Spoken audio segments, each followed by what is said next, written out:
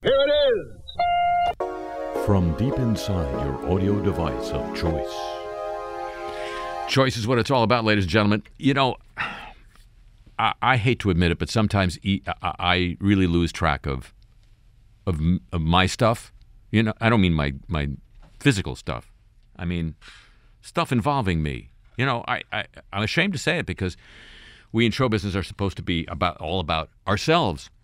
But it totally escaped me last week that last week was the end of the 32nd year and the beginning of the 33rd year of this broadcast, continuously pestering your ear holes. So I just wanted to note that for the record. You know, the flowers and champagne didn't come anyway, but that's because I didn't send them. So here we go with year 33 of whatever this is. And what this is right now is a focus on our freedom-loving friends in Saudi Arabia. Ladies and gentlemen, you, I'm sure, are aware by this time that Saudi Arabia had an election. That in itself, rip out well, there isn't a front page anymore, but rip out the top of the thing on the device. Saudi Arabia had an election, and they allowed women to vote. This was such big news. It kicked Donald Trump off of a news cycle or two. And yeah, you know, it was just it wasn't for, you know, anybody who runs the country or anything. I don't know, you know, some local garbage commissioner or something. But it was still an election, and women were allowed to vote. The thing is, they weren't allowed to drive. So how do you get to the polls? Well-defined Saudi Arabian public transport. No. Since it was averred by some observers that this was all a publicity stunt by the Saudis because they realized that their involvement in the little thing going on in Yemen, where they're bombing out of the country, was not good PR. And one of the high officials in the German government a week or two ago had gone public with fairly scathing criticism of Saudi foreign policy since the accession, whatever, you know, you choose your own, of the new king. They needed a little good PR, so they held an election. But as I say, the women who were now allowed to vote weren't allowed to drive. Enter another entity that's looking for some good publicity.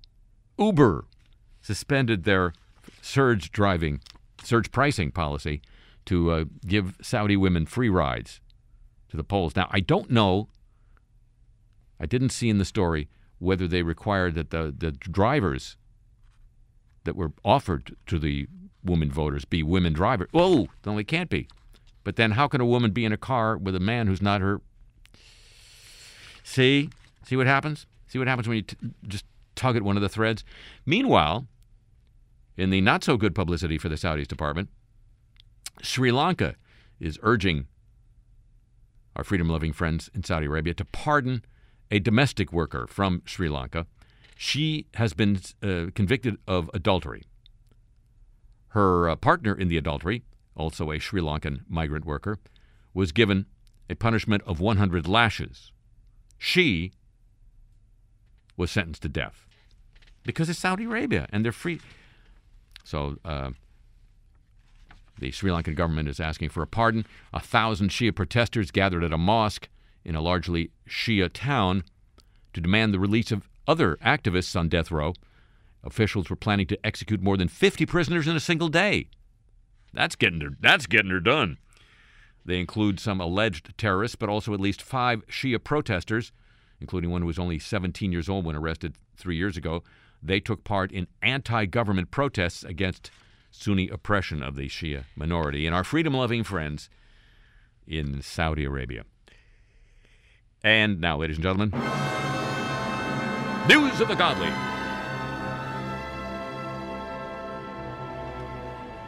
Pedophile priests working at dioceses across Australia were recognized as ticking time bombs at a 1992 meeting of a special bishops' committee. That came out this week when the chairman of that committee testified to the commission they've got down there. in Australia, into institutional responses to child sexual abuse.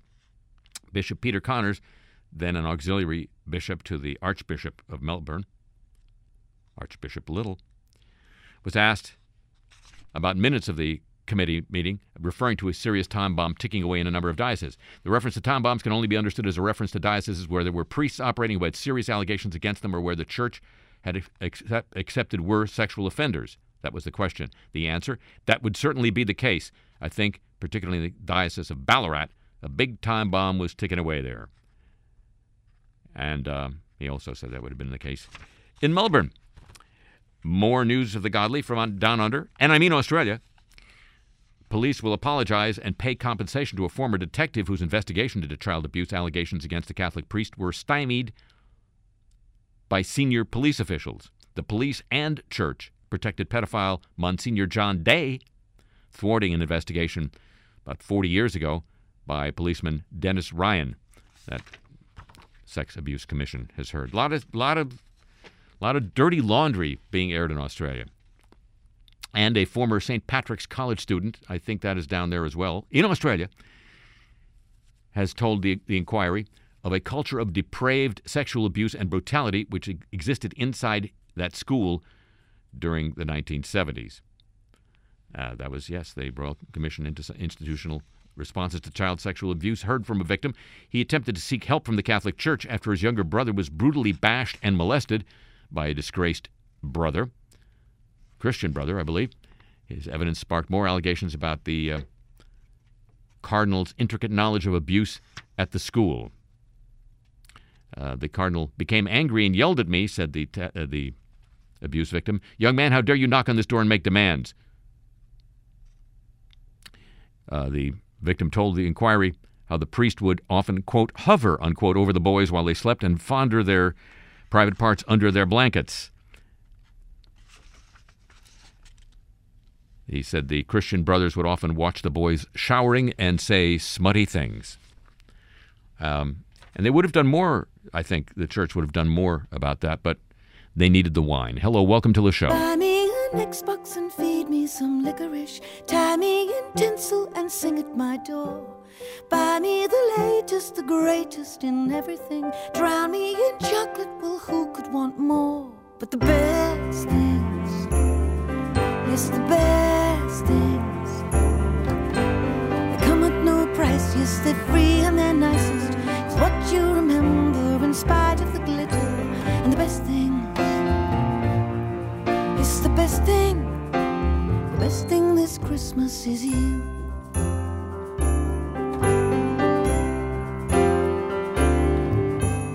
What would I want with a fast car in my drive? What would I care without you there? Daring, sharing, sitting by my side. So write me a story and feed me some marzipan. Knit me a sweater that I'll never wear. I'm like the kid who plays best with the boxes. Presents are nice, but they just can't compare to the best things, to the best things. They're free and they're nicest. They come at no price and they're what you remember every December. And the best things, yes, the best thing this Christmas is you.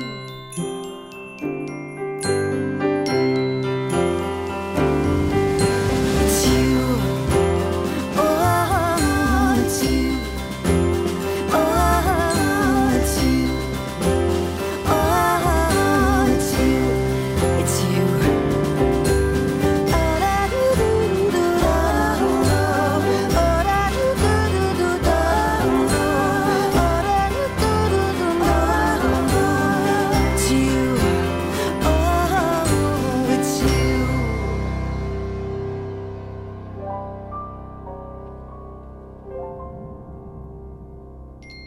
From New Orleans, Louisiana, I'm Harry Shearer. Welcome you to this edition of Le Show. The year 33. Can't wait till we get to year 33 and a third.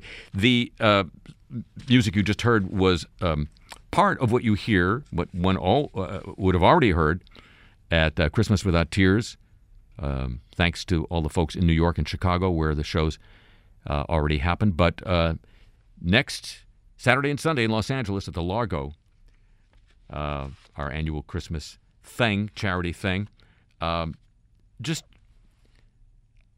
a few of the people who are going to be there on Saturday: Peter Asher, Julia Fordham, Jane Lynch, Jill Sobule. On Sunday, some of the same folks, and also Fred Willard. So a lot of, but way more than that. I just don't, I only got an hour here, folks. But it's at the Largo on La Cienega, and it's all for charity, and it's fun and a thing. Now, one more news of the godly, which I missed, except I didn't. I just hid it. The Vatican has told Catholics they should not seek to convert Jews. It is seen as a new Vatican attempt to distance itself from centuries of Christian-Jewish tension and prejudice. It's not a doctrinal text, but a, quote, stimulus for the future, says the Vatican. It was written by the Vatican's Commission for Religious Relations with the Jews. The Catholic Church neither conducts nor supports any specific institutional mission work directed towards Jews. Judaism is not to be considered simply as another religion. The Jews are instead our elder brothers. Well, in the presence of Jews, Catholics should express their faith in a humble and sensitive manner, acknowledging the Jews are bearers of God's word, and particularly, turning to the vexed question of salvation, the document says that the Jews are participants in God's salvation is theologically unquestionable, but how that can be possible without confessing Christ explicitly is and remains an unfathomable divine mystery, unquote. Here's the godly. Copyrighted feature of this broadcast. And now, news from outside the bubble.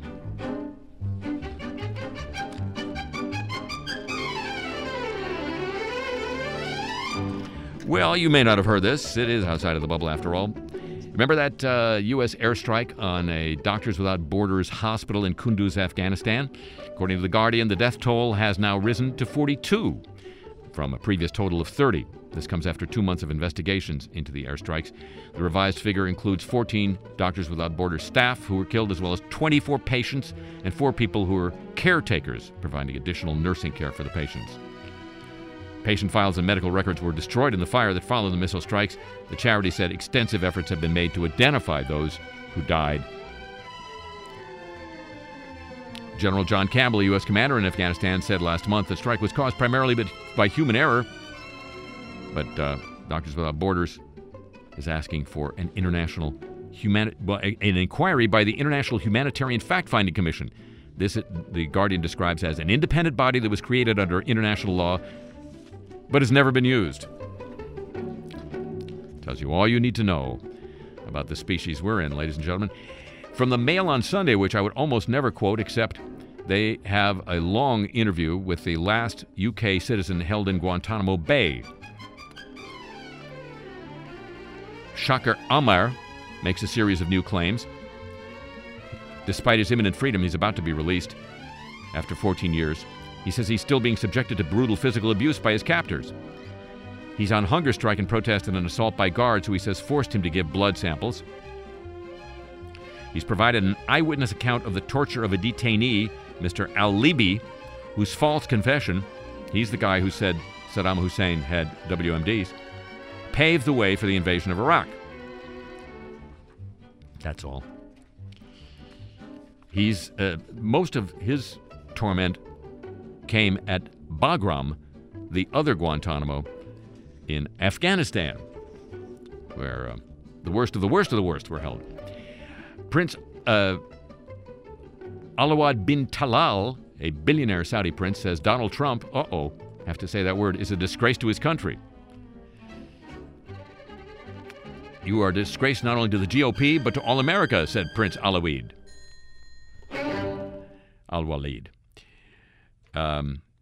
He owns a yacht once called the Trump Princess, which he bought in the early 90s after it was ceded to creditors.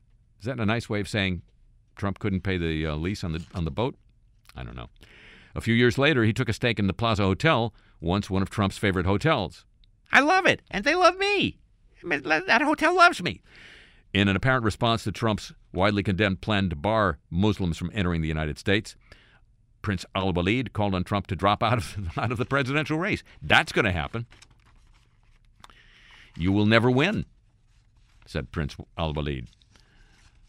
Trump, that was on Twitter. This all takes place on Twitter now. Trump responded, "Dopey Prince Al-Walid wants to control our U.S. politicians with daddy's money. Can't do it when I get elected." Critics were quick to point out Donald Trump himself inherited the real estate empire created by his father. But, you know, that's just media facts. Prince Al-Walid, by the way, what does he own aside from having owned the Princess Trump? Twitter, Citigroup, Four Seasons Hotels, as well as the Hotel Georges V in Paris. I thought he could swim. And a stake in the Savoy Hotel in London. In case you remember that Prince Al-Walid had a hefty stake in Nice Corp, they announced earlier this year they had sold most of that stake in the first half of the previous year. This according to Forbes. That's the dopey prince. News from outside the bubble, ladies and gentlemen. It is a copyrighted feature of this broadcast. And now, for your very own listening pleasure,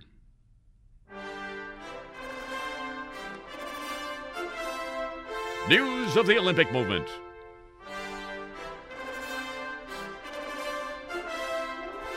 Produced by Jim Ebersol Jr.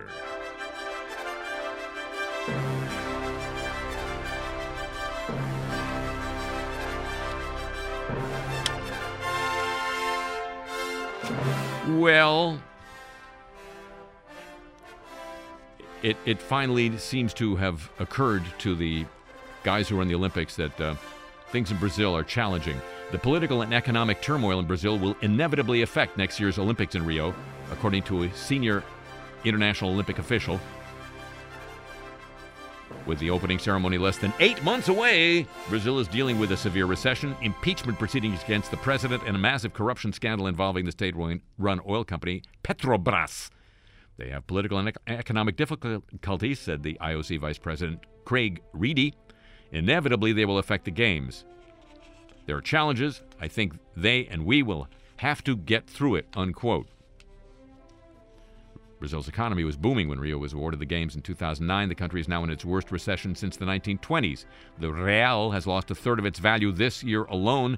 Gross domestic product has tumbled. Unemployment has soared to 8%. Rio organizers are trying to cut $530 million, almost 30% from their operating budget for the Olympics. Rio officials say most of the cuts involve behind-the-scenes facilities. I think the most important thing is that nothing is affected for the athletes, says Rio's organizing chief, Carlo Nuzman. The IOC is separately discussing what steps it can take to reduce the spending in Rio, including possible reduction in food services, burgers, everybody, transportation, and seating for Olympic officials. No bailout is being considered, which means, of course, a bailout is being considered. Olympic officials might have to take the bus. Yeah. Make sure you Instagram that if it happens. Calls for a referendum on Budapest's bid to host the 2024 Olympic Games are gathering pace in Hungary, following reports suggesting a public vote will be held. You know that Hamburg in Germany rejected a bid for the 2024 Olympics in a plebiscite just recently. And the 2016 Olympics in Rio, back to Rio, have prompted widespread violations of children's rights and other civil liberties, according to a new dossier of alleged abuses compiled by academics and non-governmental institutions. Evictions, police violence, and poor labor conditions top a long list of problems linked to next year's Games in Rio, claimed the coalition of activists led by the Comité Popular, who are calling on the IOC to pay greater heed to human rights. Their report claims at least 4,100 families have lost their homes and another 2,400 are threatened with removal as a result of infrastructure projects associated with the World Cup and the Olympics. As a result, they say thousands of children have been displaced and left at least temporarily unable to access education, health care, and other social services. The Rio City government disputes the allegations. The dossier claims other youths have been the victims of an uptick in police and army violence as a result of a struggling pacification program of the favelas, the slums, part of the city's efforts to prepare for mega events. Some have been shot and killed, many wounded, countless others scarred by gunfights and tension. The report cites earlier studies by Brunel University, which found that risks of child exploitation increased during previous mega sporting events, such as the World Cup. But this is the Olympics. It's a movement. And we all need one. Every day!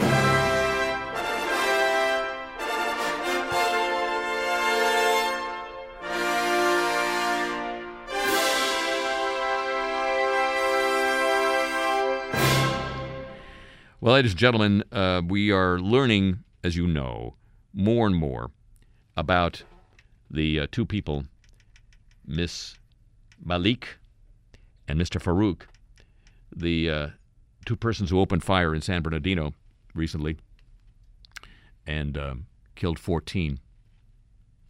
I believe that's the accurate number. I'm doing it from memory. I've been doing it from memory for 32 years. Come on now. But we are learning more and more, including the fact that the next-door neighbor was involved, at least we know, in procuring a couple of AK-47s that the couple used in their shootout, in their massacre. We're also learning that Miss Malik had, they both had radicalized as early as 2012, long before the recent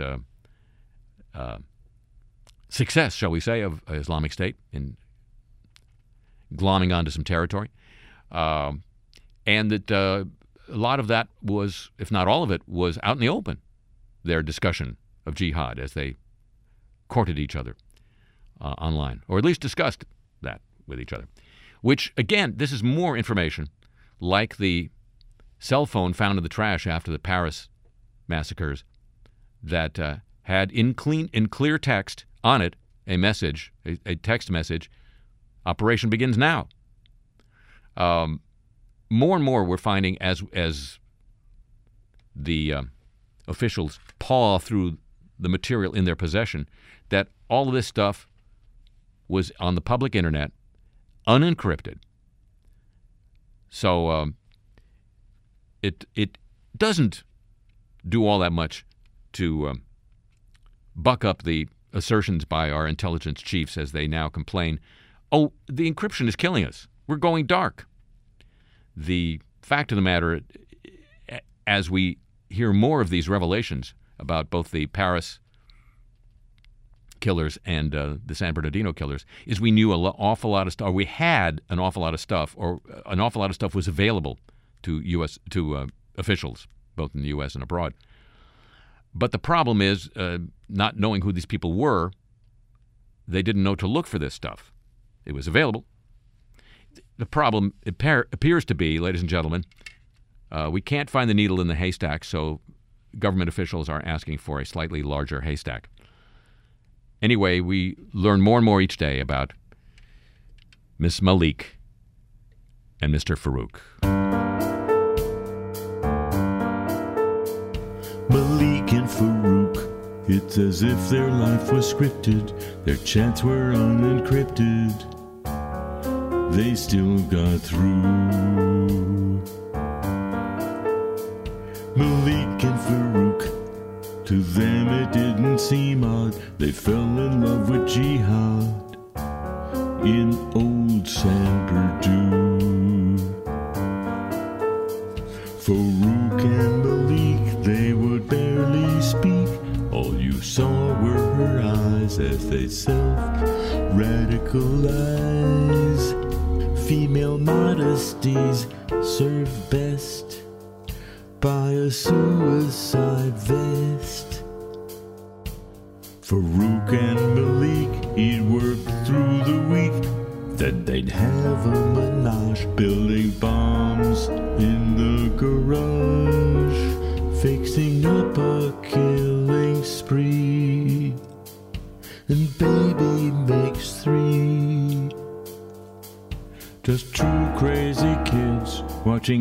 violent vids, a coupling of freaks, and maybe a spook. Malik and Farouk.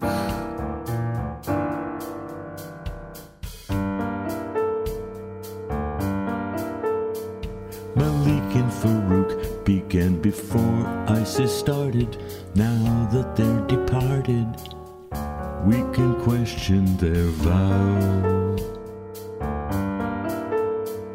Malik and Farouk, more primitive than sturgeons. What's she gonna do with all those virgins that she's got now?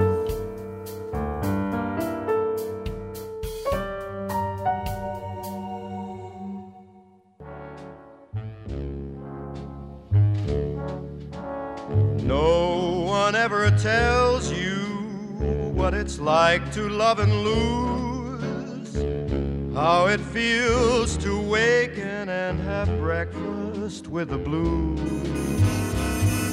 how to go on living, how to face another day. No one ever tells you the way.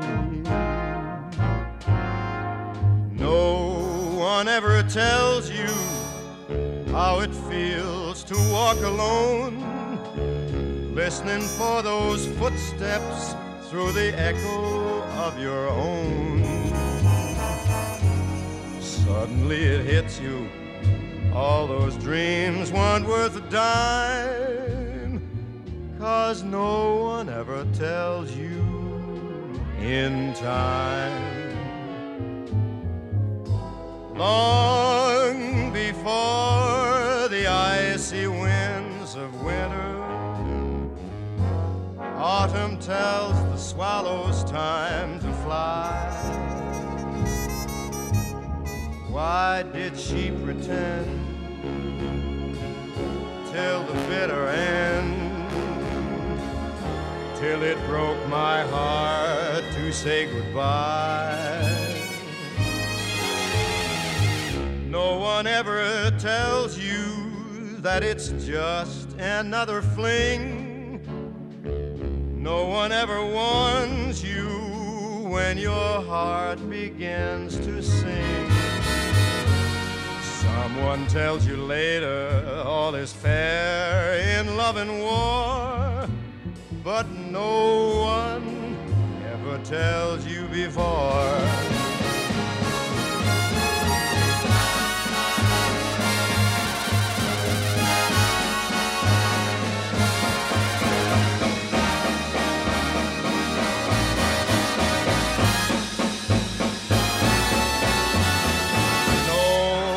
Never tells you that it's just another fling.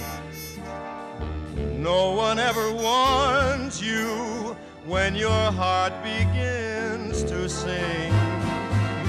Someone tells you later all is fair in love and war,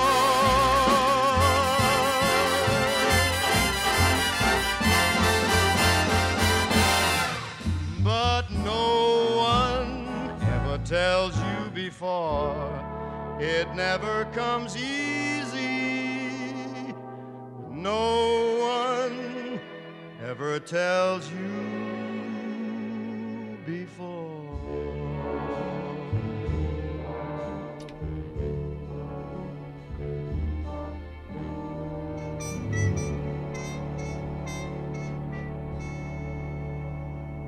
From New Orleans, this is Le Show, and now, ladies and gentlemen, news of the warm, won't you?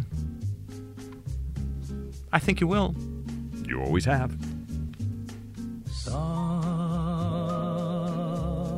listen to the warm. We can listen to the warm. Well, who's going to... Now, of course, news of the warm on the weekend, where the big Paris conference agreed on a binding but not so binding agreement to reduce or to not increase or to just keep greenhouse gases. So some news of the warm. Apropos, Lawrence Livermore. First of all, is the rain going to help? A couple of different versions of that. Lawrence Livermore researchers and collaborators have found that most climate models overestimate the increase in global precipitation due to climate change. The team looked at 25 models, found they underestimate the increase in absorption of sunlight by water vapor as the atmosphere becomes moister, and therefore overestimate increases in global precipitation. They found global precipitation increase per degree of global warming at the end of this century may be about 40% smaller than what the models currently predict. This is in the current issue of Nature. I read it for the ads. Meanwhile, while global plant growth, more rain, more plants, global plant growth has increased slightly during the past 30 years, researchers at the University of Montana, what would they know about rainfall in Montana? Well, anyway, found it hasn't increased as much as some scientists predict. They studied the relationship between atmospheric carbon dioxide from human emissions and corresponding growth in plant life, comparing their results with existing models. This is in Nature Climate Change, which I read for the pictures. Carbon dioxide enhances plant growth. Of course, plants absorb atmospheric CO2. The co-authors compared measurements of plant productivity estimated by models with those measured by satellites. They conclude the current models unrealistically overpredict the ability of plants to offset growing greenhouse gas emissions, suggesting the Earth's capacity to take up future carbon dioxide emissions through plants may be less than previously thought. Plant growth may not buy us as much time as expected, said one of the co-authors. They identify two important factors that could drive the divergence between the satellite-based results and model-predicted results: the availability of water and availability of nutrients. Satellite data indicate warmer climate conditions resulting from rising CO2 may increase stress in plant water.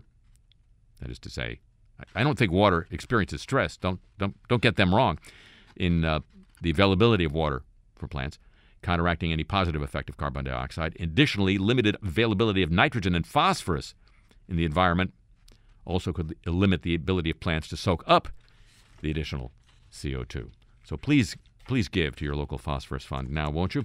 Tropical groundwater may prove to be a climate-resilient source of fresh water in the tropics, though, as intense rainfall favors the replenishment of these resources, according to a new study in Environmental Research Letters. The predictions and observations show global warming leads to fewer but more intense rainfalls. This may be a clearer understanding of how these sources are replenished. That would be crucial for developing strategies for groundwater usage, since we're pumping out a lot of groundwater around the world. A couple of scientists from University College London and University of Calgary assessed the chemical signatures in precipitation and groundwater at 15 sites across the tropics. By comparing the stable isotopes, follow it with me now, kids, of oxygen and hydrogen in water molecules from precipitation and groundwater, they found that groundwater recharge occurs disproportionately from heavy rainfalls, meaning the heavier the rainfall, the more the water becomes added to the groundwater resource. That would be good news. Our results suggest the intense rainfall brought about by global warming strongly favors the renewal of groundwater resources. As ever, half the world's population is predicted to live in the tropics by 2050. Well, why not? It's nice. Dependence on groundwater as a resource will continue to rise, says one of the authors. And the impact of climate change may appear to be overwhelmingly negative. There is a bright spot for those who struggle to find enough time in the day. Melting glaciers are causing the rotation of the Earth to slow, thereby lengthening our days.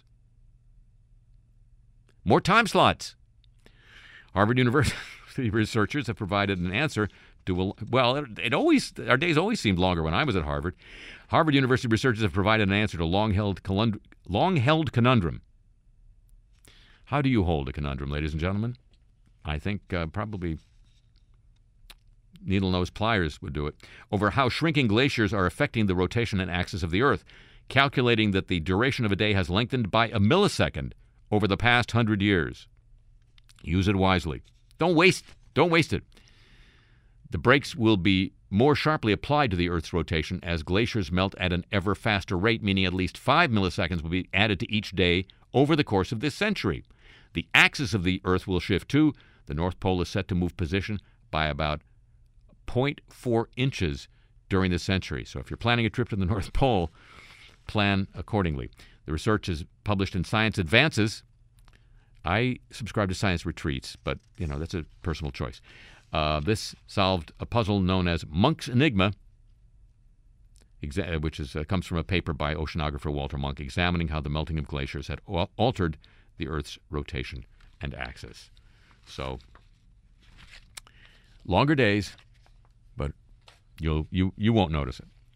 News of the warm, ladies and gentlemen, a copyrighted feature of this broadcast. Well, in the welter of all the news, you may have missed a rather surprising ceremony in Emancipation Hall in our nation's capital, Washington, D.C., a few days ago, where, and that's a hall where the busts of all the vice presidents of the United States are displayed.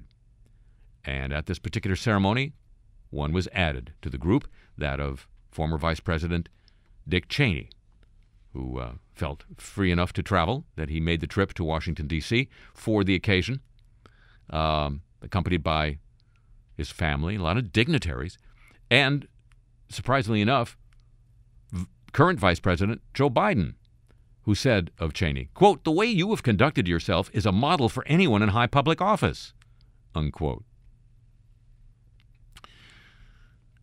He also said, "It may come to as a surprise, but I like Dick Cheney." Joe Biden said that. According to Roll Call magazine, the bust of Cheney cost you and me approximately $50,000. I got that on me.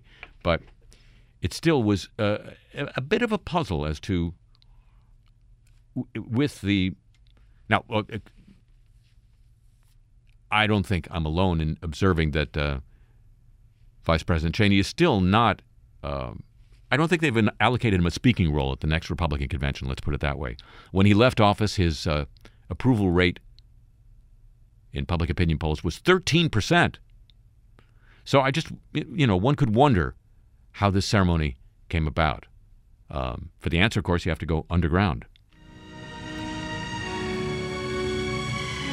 Next, intimate tales of America's former underground vice president. The action-packed diary of the man who was just an enhanced heartbeat away from history. Dick Cheney, confidential.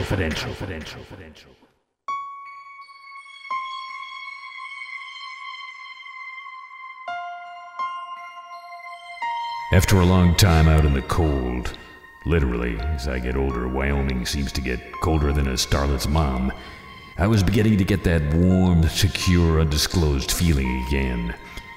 That sense of unity and patriotism and defiance that we last were able to engineer in the great old post-9/11 days, it was back again, thanks to a terrorist crowd so fear-inducing they make Al-Qaeda look tamer and more depleted than a Rush Limbaugh fan cruise. In fact, the post-Paris and post-San Bernardino mood in the country had gotten so bracing, I'd been able to come out to the left of somebody. Specifically, I re-emerged from the woods to attack Donald Trump as un-American. I know this might seem a little ungrateful, since the man had only recently given a big endorsement to some of the enhanced techniques I'd had a hand in handing over to our hand-picked enhanced interrogators. Heck, even the hand-picking was enhanced.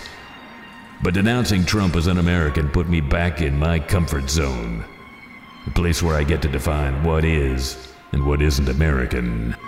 Losing a billionaire's fickle friendship is a small price to pay for that. I had started coming up for my occasional sip of public oxygen a few days earlier at a ceremony at the Capitol's Emancipation Hall. A ceremony that almost didn't happen. Until, that is, I paid a secure and undisclosed visit to the Senate Majority Leader, a pillar of my party from the almost great state of Kentucky, Mitch McConnell. Unlike most of his visitors, I wasn't just asking him to do something. I was going to twist his arm so hard he could get work as John McCain's stunt double. Tuesday, December 1st, 2:30 p.m. Well, Mr. Vice President, it must seem a little bit like old times being back here under the dome. Care for some fine Kentucky bourbon? No thanks. To get that new heart, I had to sign a covenant regarding drinking. Oh, you can't drink at all? Only Tennessee whiskey. Old joke. Well, to this heart, it's new. I suppose so.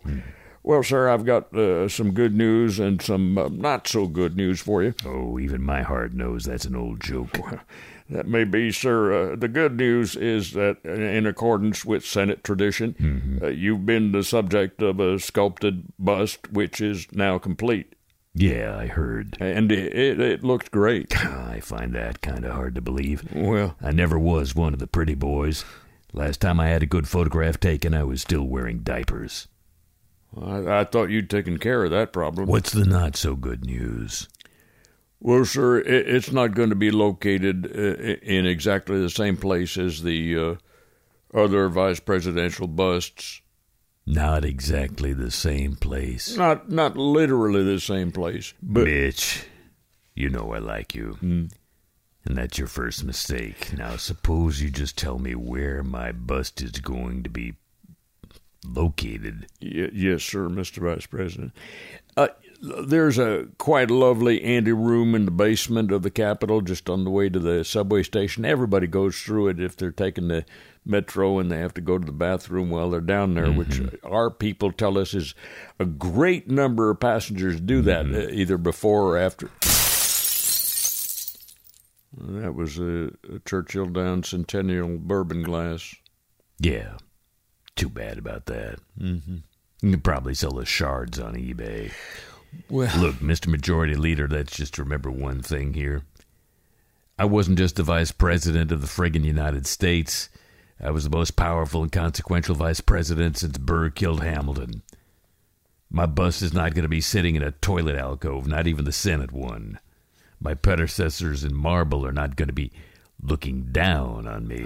Well, sir, no one understands how you feel more than I do. I seriously doubt that. You took control of the Senate, pledging to govern. You can't even get your own caucus to use the same cat box.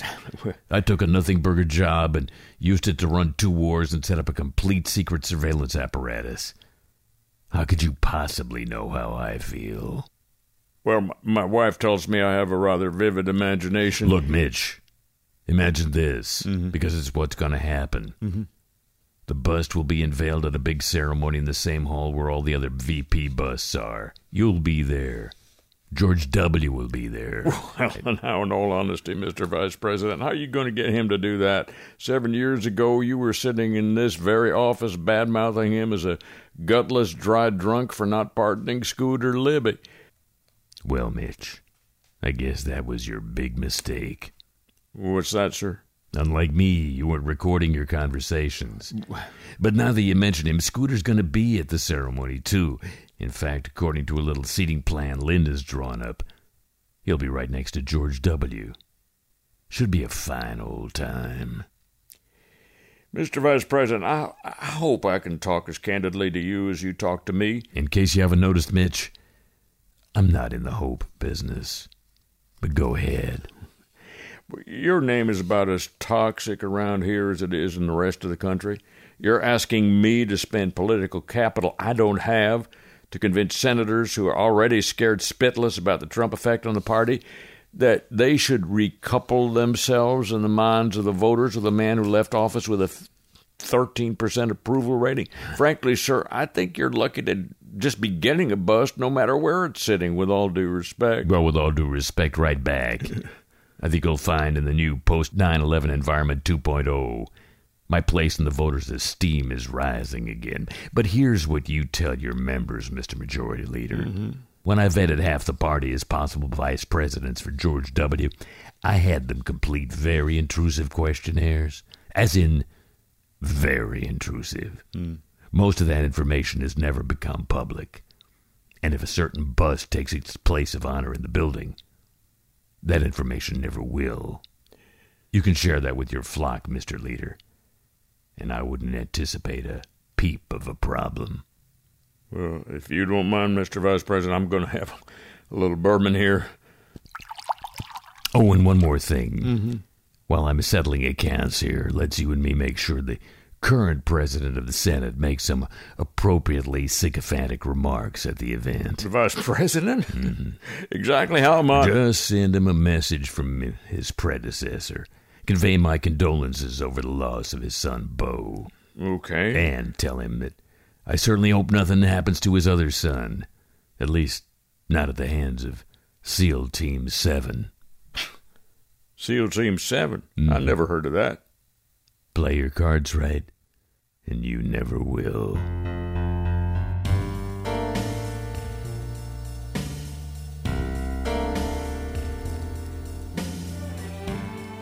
After solving the little matter of Mr. Senate Majority Leader, all I can say is, I feel absolutely emancipated.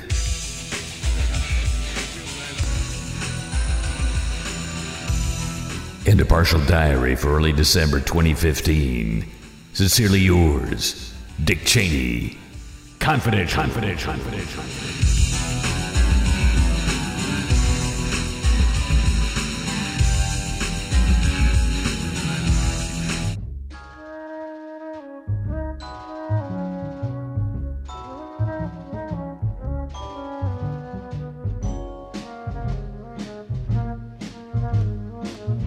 I took a trip on a train and I thought about you. I passed a shadowy lane and I thought about you. 2 or 3 cars parked under the stars, a winding stream, moon shining down on some little town, and with each beam the same old dream. And every stop that we made, oh, I thought about you. And when I pulled down the shade, then I really felt blue. I peeked through the crack and looked at the track, the one going back to you. And what did I do? I thought about you.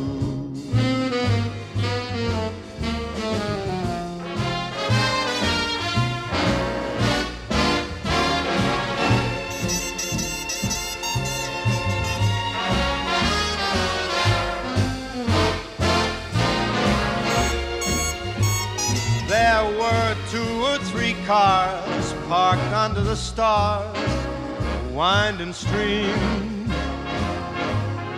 moon shining down on some little town, and with each beam the same old dream.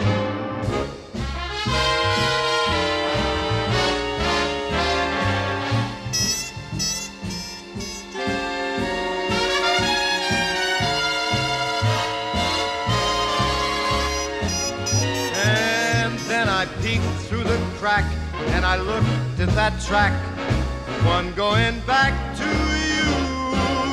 And what did I do?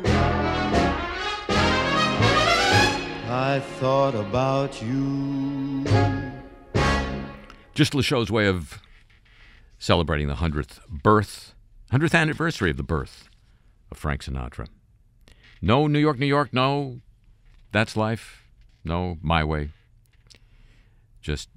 And now, ladies and gentlemen, the apologies of the week. We're so sorry. Don't thank me. Dateline Chicago, more than 1,000 protesters marched through downtown Chicago for nearly 6 hours this week, calling for the removal of Mayor Rahm Emanuel, following Emanuel's special address to the city council in the morning. In that address, he apologized for systemic police misconduct brought to national attention more than 2 weeks ago when charges were brought against a Chicago police officer who fatally shot a teenager in October 2014. If we're going to fix it, I want you to understand it's my responsibility with you, but if we're going to begin the healing process, the first step in that journey is my step, and I'm sorry, Emanuel said during his 40-minute speech. What is he, Castro? Over the last 2 weeks, the public outcry for police reform has resulted in an investigation of the department by the Department of Justice of the United States government, the resignation of the superintendent of police, and intensive pressure on Emanuel to show he takes reform measures seriously in the light of continuing cases. But he's sorry. The president of George Washington University has personally apologized to a student whom campus police had written up for violating school policy by flying a flag outside of his dorm window. The student at first believed he was being discriminated against because the flag he'd been flying was the Palestinian flag. University President Stephen Knapp wrote in a statement to the university community this week that he apologized to Rami Abunaja, a junior biomedical engineering major from Exeter, New Hampshire, who received an official warning letter from campus police for flying the flag outside of his Schenkman Hall dorm window. That's right, I said Schenkman Hall. So close. Tap might have played there. In an interview, Abunaja confirmed he spoke on the phone with the university president, noting the university leader was sympathetic.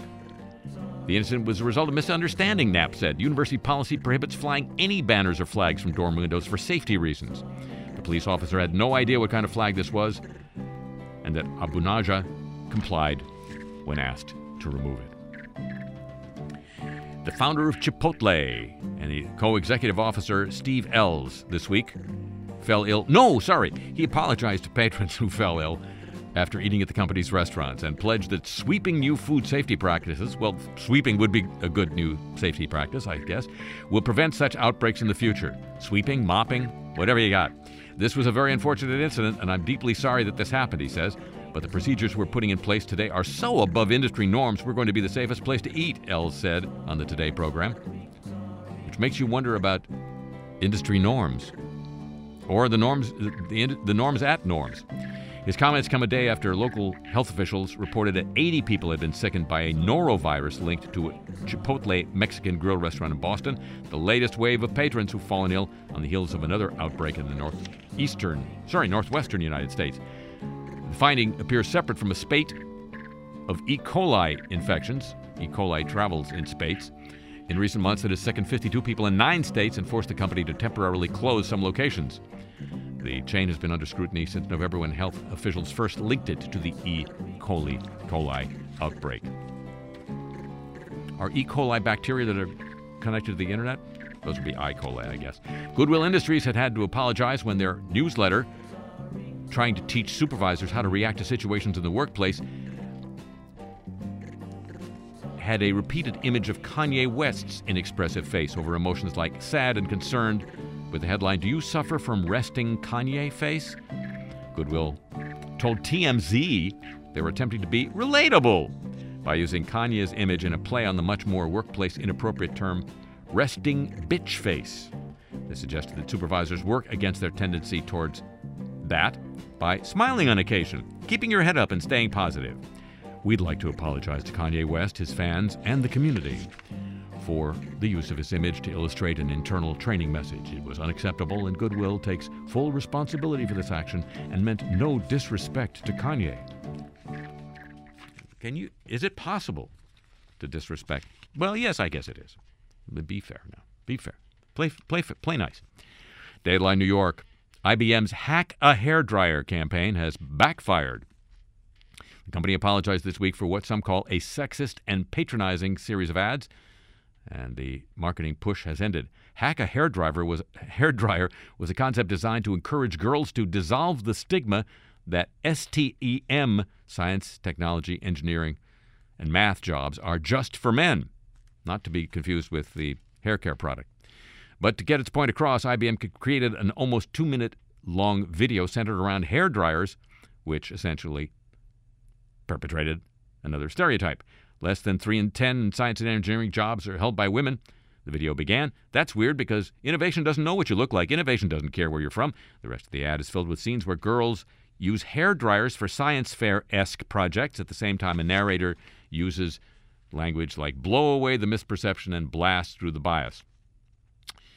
The video gained attention this week. IBM removed the YouTube and Facebook videos and related social media posts after outcry erupted online. IBM, I'd rather build satellites instead, said a rocket scientist, a female rocket scientist.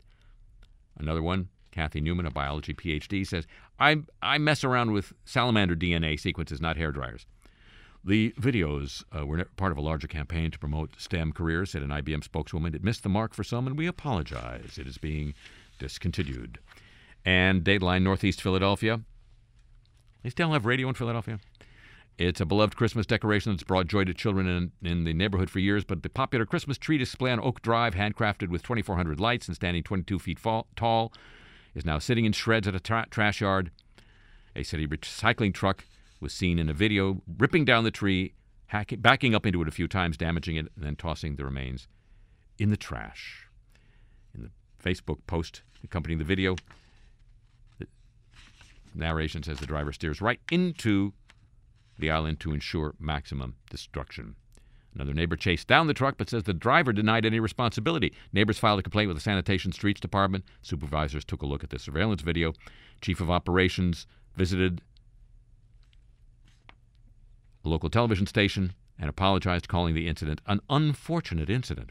If you look at the tape, it wasn't intentional. It was just a guy trying to collect the trash, and the decorations were lower than the height of the truck. The guys tried to correct the mistake. They didn't report it timely, and I apologize for that. I should apologize for thinking that the word timely is an adverb, sir. The apologies of the week, ladies and gentlemen, a copyrighted feature of this broadcast.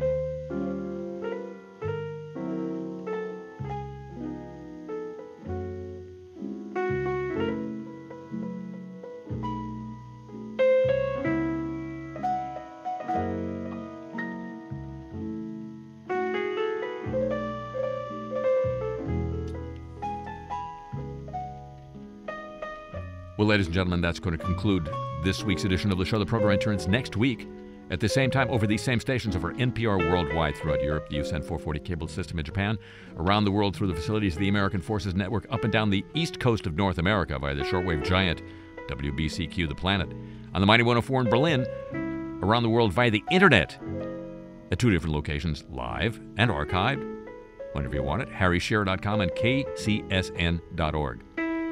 Available for your smartphone through Stitch.com, available as a free podcast at Sideshow Network, SoundCloud, iTunes, TuneIn.com, and WWNO.org.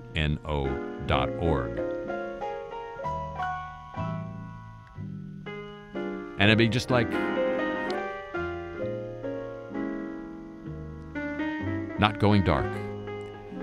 If you would agree to join with me then, would you? Already, thank you very much. Tip of the show chapeau to the San Diego, Pittsburgh, Chicago, and Exile and Hawaii desks. Thanks as always to Pam Halstead and to Jenny Lawson here at WWNO New Orleans for help with today's broadcast.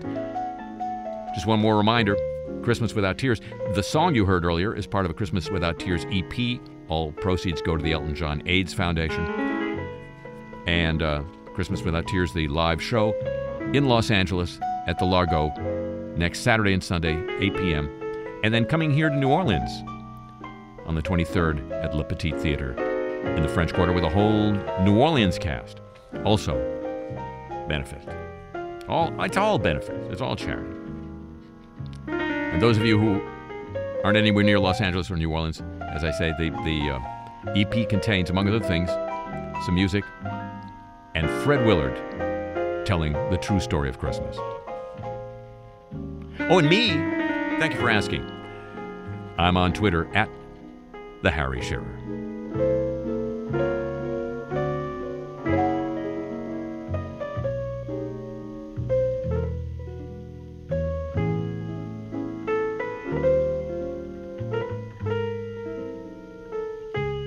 The show comes to you from Century of Progress Productions and originates through the facilities of WWNO New Orleans, flagship station for the Change is Easy radio network. So long from New Orleans.